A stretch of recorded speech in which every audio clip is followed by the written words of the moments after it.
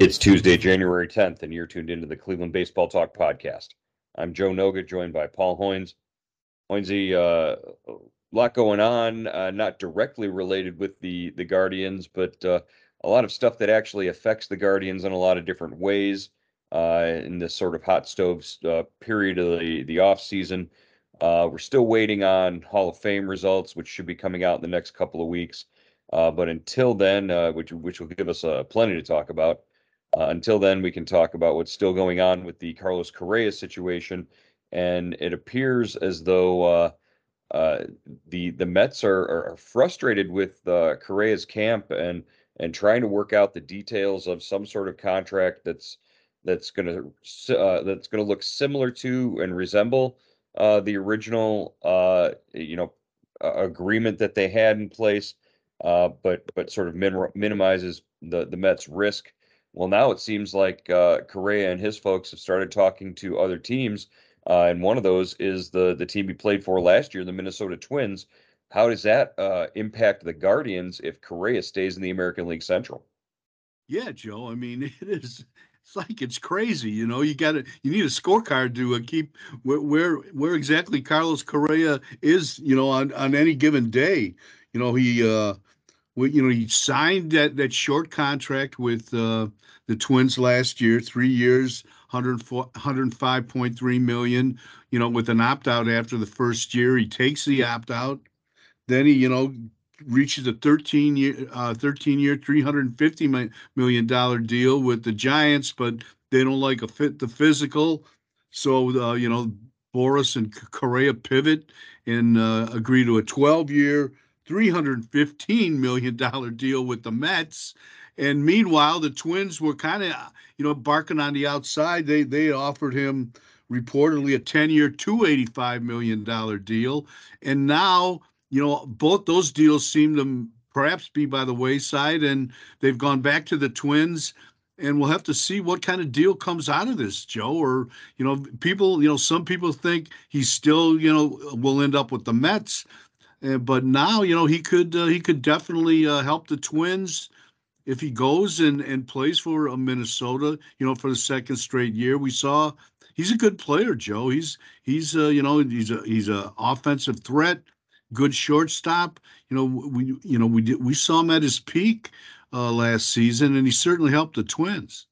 Yeah, against Cleveland in his career, 276 career hitter with 10 home runs, 24 RBIs, and an 824 OPS in 51 career games, regular season against Cleveland. So he's a solid, he's a plus player. He's obviously a former All-Star, a World Series champion. He knows how to win, and he would bring a lot back to Minnesota if he went back to Minnesota. Obviously, he would make their lineup better. But I just got the sense toward down the stretch that last season, especially in September, he was done playing in Minnesota. He didn't want to be there anymore. He had his eyes set and his sights set on a bigger market where he could make more money and get a little more exposure and play for a team that was expected to win a championship. And I think that might have been what he was sold on when he signed that initial deal with the Twins last offseason, because we all sort of thought that came out of nowhere, Correa going to the Twins.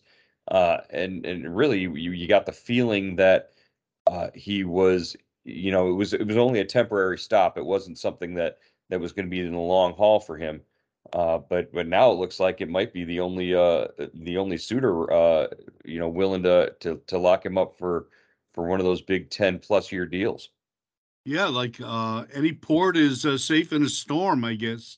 And he knows the Twins. The Twins know him. I think that's the key, Joe. The Twins doctors know him. They know that the ankle injury that seems to have caused all this concern with the Giants and Mets, physicians. The Twins have got him through a season. They know what he has to, how to rest him, how to when he has to play, when he needs a rest, what rehab he has to go through. So that's a big advantage at this point, I think. I wonder what kind of precedent it would set if he does go back to the Twins. on maybe a less than a 10-year deal in some way. If the medicals and the physicals and all that really did sort of take away his opportunity for one of these big 10 plus year contracts, what's that mean for the next guy in terms of the scrutiny that the next Bryce Harper, Manny Machado, Aaron Judge, Mike Trout, all those guys have to go through to get to these big deals.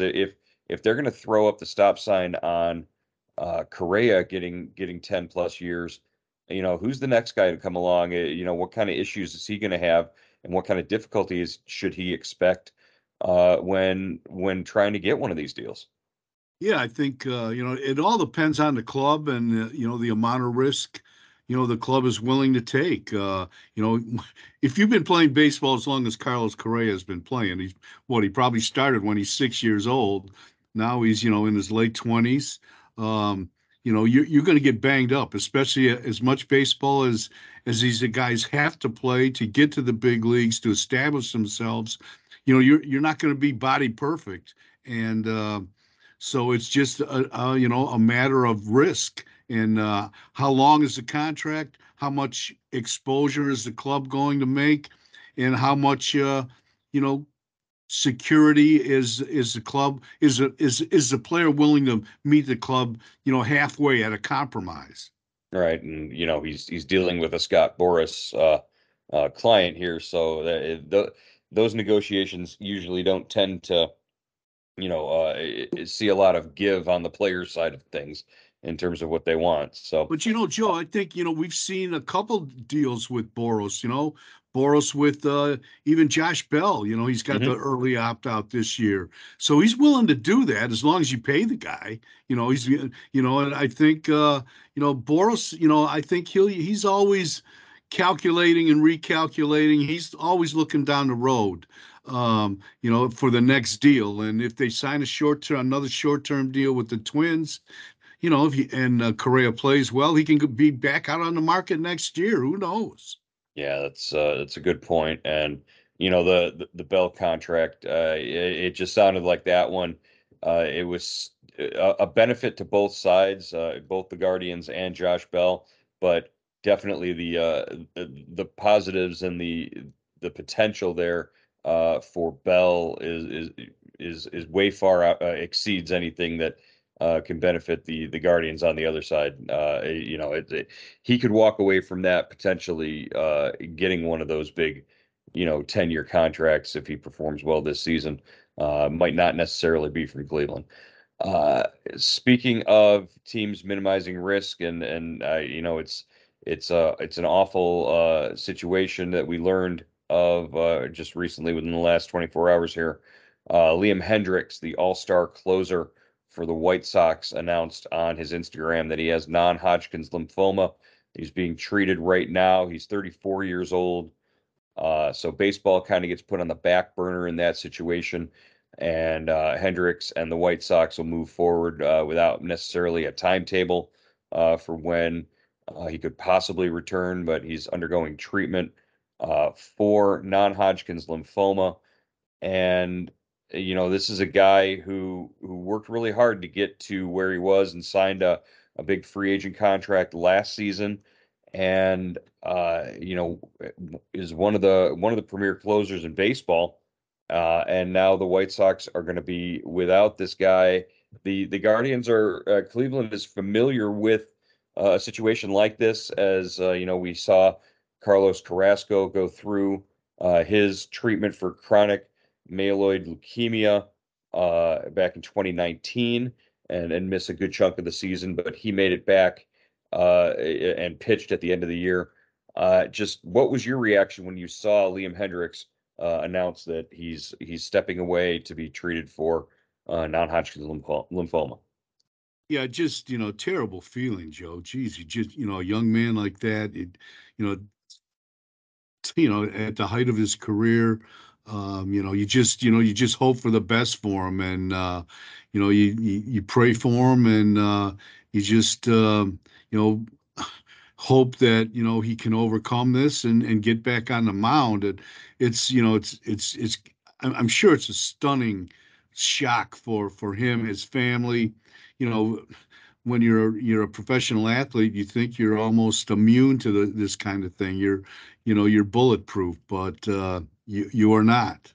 Yeah, and it really did sort of, immediately evoke that sort of helpless feeling that we as fans and followers of baseball have when you see a guy who, he's out there, and this is a guy who throws 98 miles an hour, and uh you wonder how he can be dealing with something like this that's just gonna, sideline him for so long with these while he deals with and gets treatment for this disease. You hear cancer, and it's immediately all these, terrible things just sort of rush into your head. And it was that way with Carrasco. It's that way with Hendricks. I guess, Hendricks, for me, the lasting image I'm going to have in my head, up until we heard about this cancer diagnosis for him, was, Liam Hendricks on the mound serving up the Uh, grand slam home run to Josh Bell, or I'm sorry, to Josh Naylor in back in May, in probably one of the most memorable Guardians games of the season last year.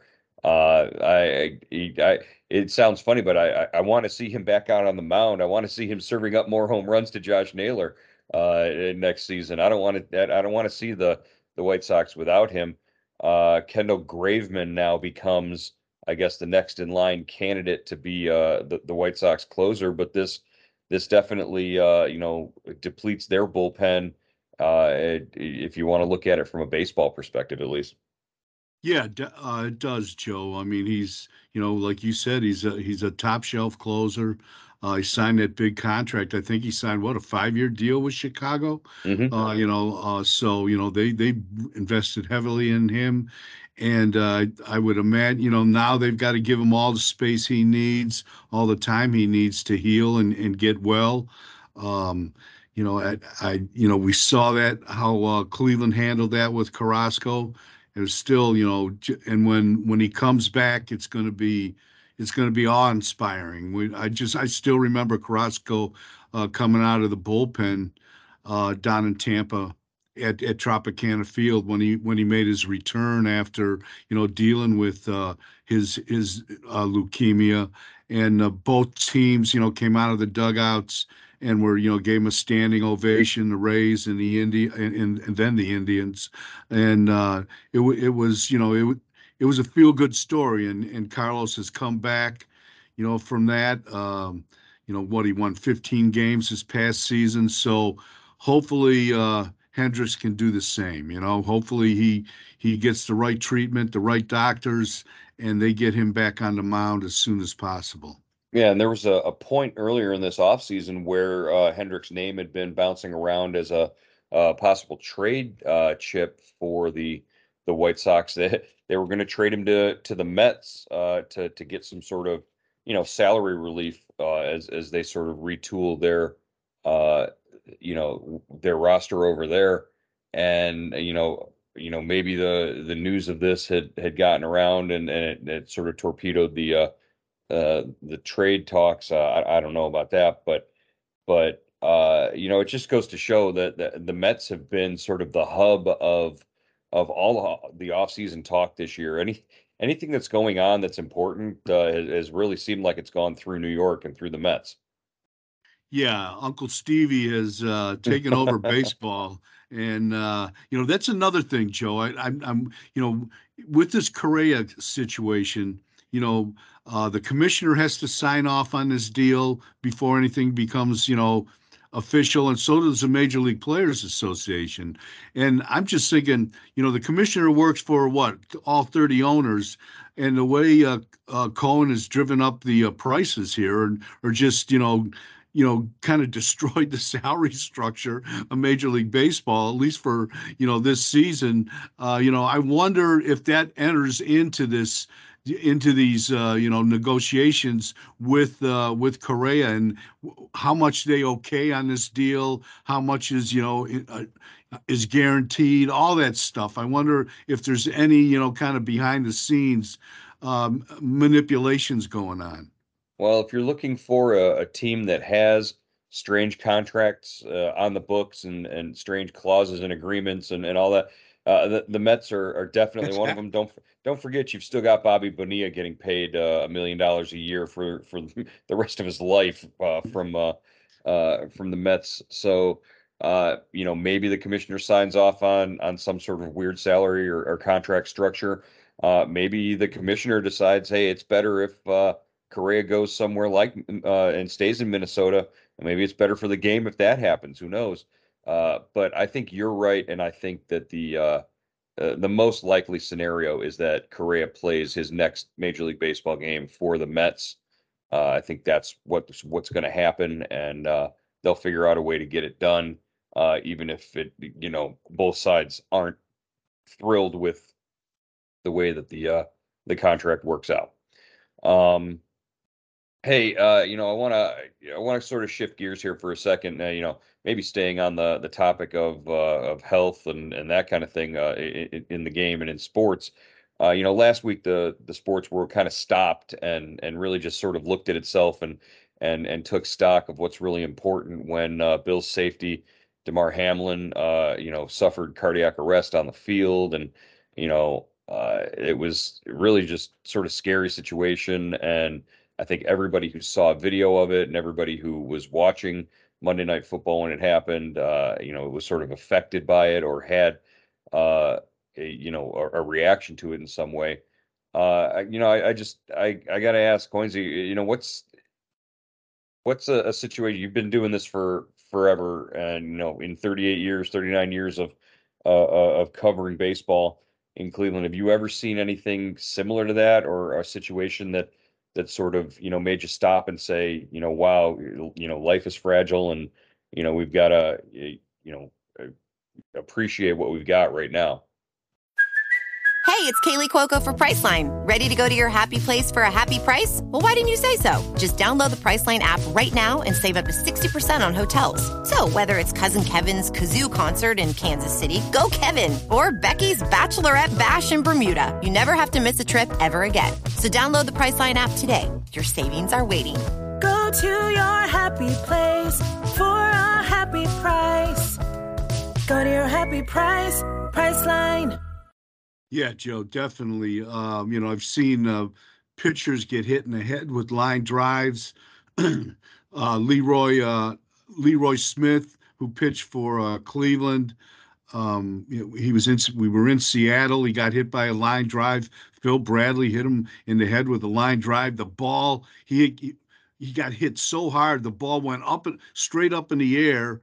And Chris Bando was the catcher. He came out and almost caught the ball. Almost caught it as it Wow. deflected off Roy's head, and he was in the hospital for a few days. That was a scary incident for sure. Yeah, just and just the way that the Damar Hamlin situation happened, it was almost like a routine play. It didn't look like it was anything out of the ordinary that we're used to seeing on every down of a football game. And you think about how many pitches are thrown in a season, and how many pitches are thrown and hit back at pitchers. We talked about Carlos Carrasco earlier. Carlos Carrasco just seemed to be a magnet for getting hit by line drives and hit by balls back to the mound. If one of those balls hits a pitcher in the chest the way that Damar Hamlin got hit in the chest, it could result in the same sort of thing. And you think about, so many of these umpires are, maybe not in the best shape of their lives, and these guys are out there working in 90-degree heat, and we've seen umpires take blows to the mask and wobble and fall down, and that's a scary situation. Just anytime an individual's health or well-being comes into question while they're involved in a game, an event, an activity like this, it really just makes you pause and appreciate what you have, for all of us who are there at the ballpark, and really the fact that he came through this, and he's now sitting up in his bed and talking and texting and tweeting, and then what the Bills were able to do to go out and play inspired football on Sunday. and win their game. It's a big story, and it's sort of just a sliver of, how sports and, just our culture and our society are sort of intertwined. I just wanted to sort of, point out that, every time these guys take the field, their lives could change in a heartbeat. And, they do it for the fans, and they do it for themselves and for their teammates and all that. I just, I thought that it was worth noting at this point, after seeing the Damar Hamlin situation. Yeah, thank God for the the EMS guys, the physicians on the sidelines, the guys that did CPR, in at least they were there in like 15, 20 seconds. They were, Hmm. giving him CPR, and that saved his life, Joe. That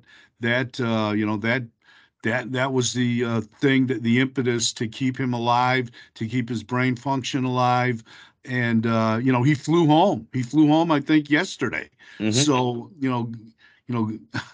good for him and good for modern medicine. And, just he's a lucky young man. Well, and don't even get me started on the Steelers fan, or the Steelers players who were pretending to give each other CPR on the field at the end of their win Yeah. against the Browns And on this guy, Sunday. and this guy's from Pittsburgh, right? He Yeah. just, yeah. Yep. So, He went to Pitt. Yeah, that's where he went. So yeah, just I'll tell you, it's been a interesting sort of week, and just watching the sports world, unfold, and how it affects everything. It was on Major League Baseball Network. They were doing all sorts of references to it, even as they're talking about hot stoves. So uh, again, I all appreciation to the first responders who were there on the field, like you said, Hoynesy. All right, hey, before we go, got to mention former Cleveland pitcher and now former Dodger pitcher Trevor Bauer, who had his suspension reduced from 2 seasons to 194 games. He was reinstated, but the Dodgers last week decided to cut ties with Trevor Bauer. He is now a free agent and out there. Whoever signs him, I think, only has to pay the major league minimum to sign him, and the Dodgers would be on the hook for what, 22 million, something like that. yeah, about $22 million. Yeah. So the big question is, does Trevor Bauer get a chance to pitch in the major leagues this season? Wow, Joe, that's a great, that's a huge question. And, I've been wrestling with this, and, I don't think it's going to happen right away, but I would not be surprised. And we've talked about this before. I would not be surprised if a team signs him later in the season. That maybe perhaps a contender that needs another arm. He's going to be ready. He's going to be want to prove everybody wrong. But such a the yin and yang of this. Do you does an organization open themselves up for the for the blowback that's going to happen on this, the negative repercussions of it, of bringing in a guy like Bauer with what he's been through with his suspension. Um, Man, it is I, a I, tough call. I think the answer to that is 100% yes, that will happen, that a team will roll the dice on it and expose themselves to that kind of criticism.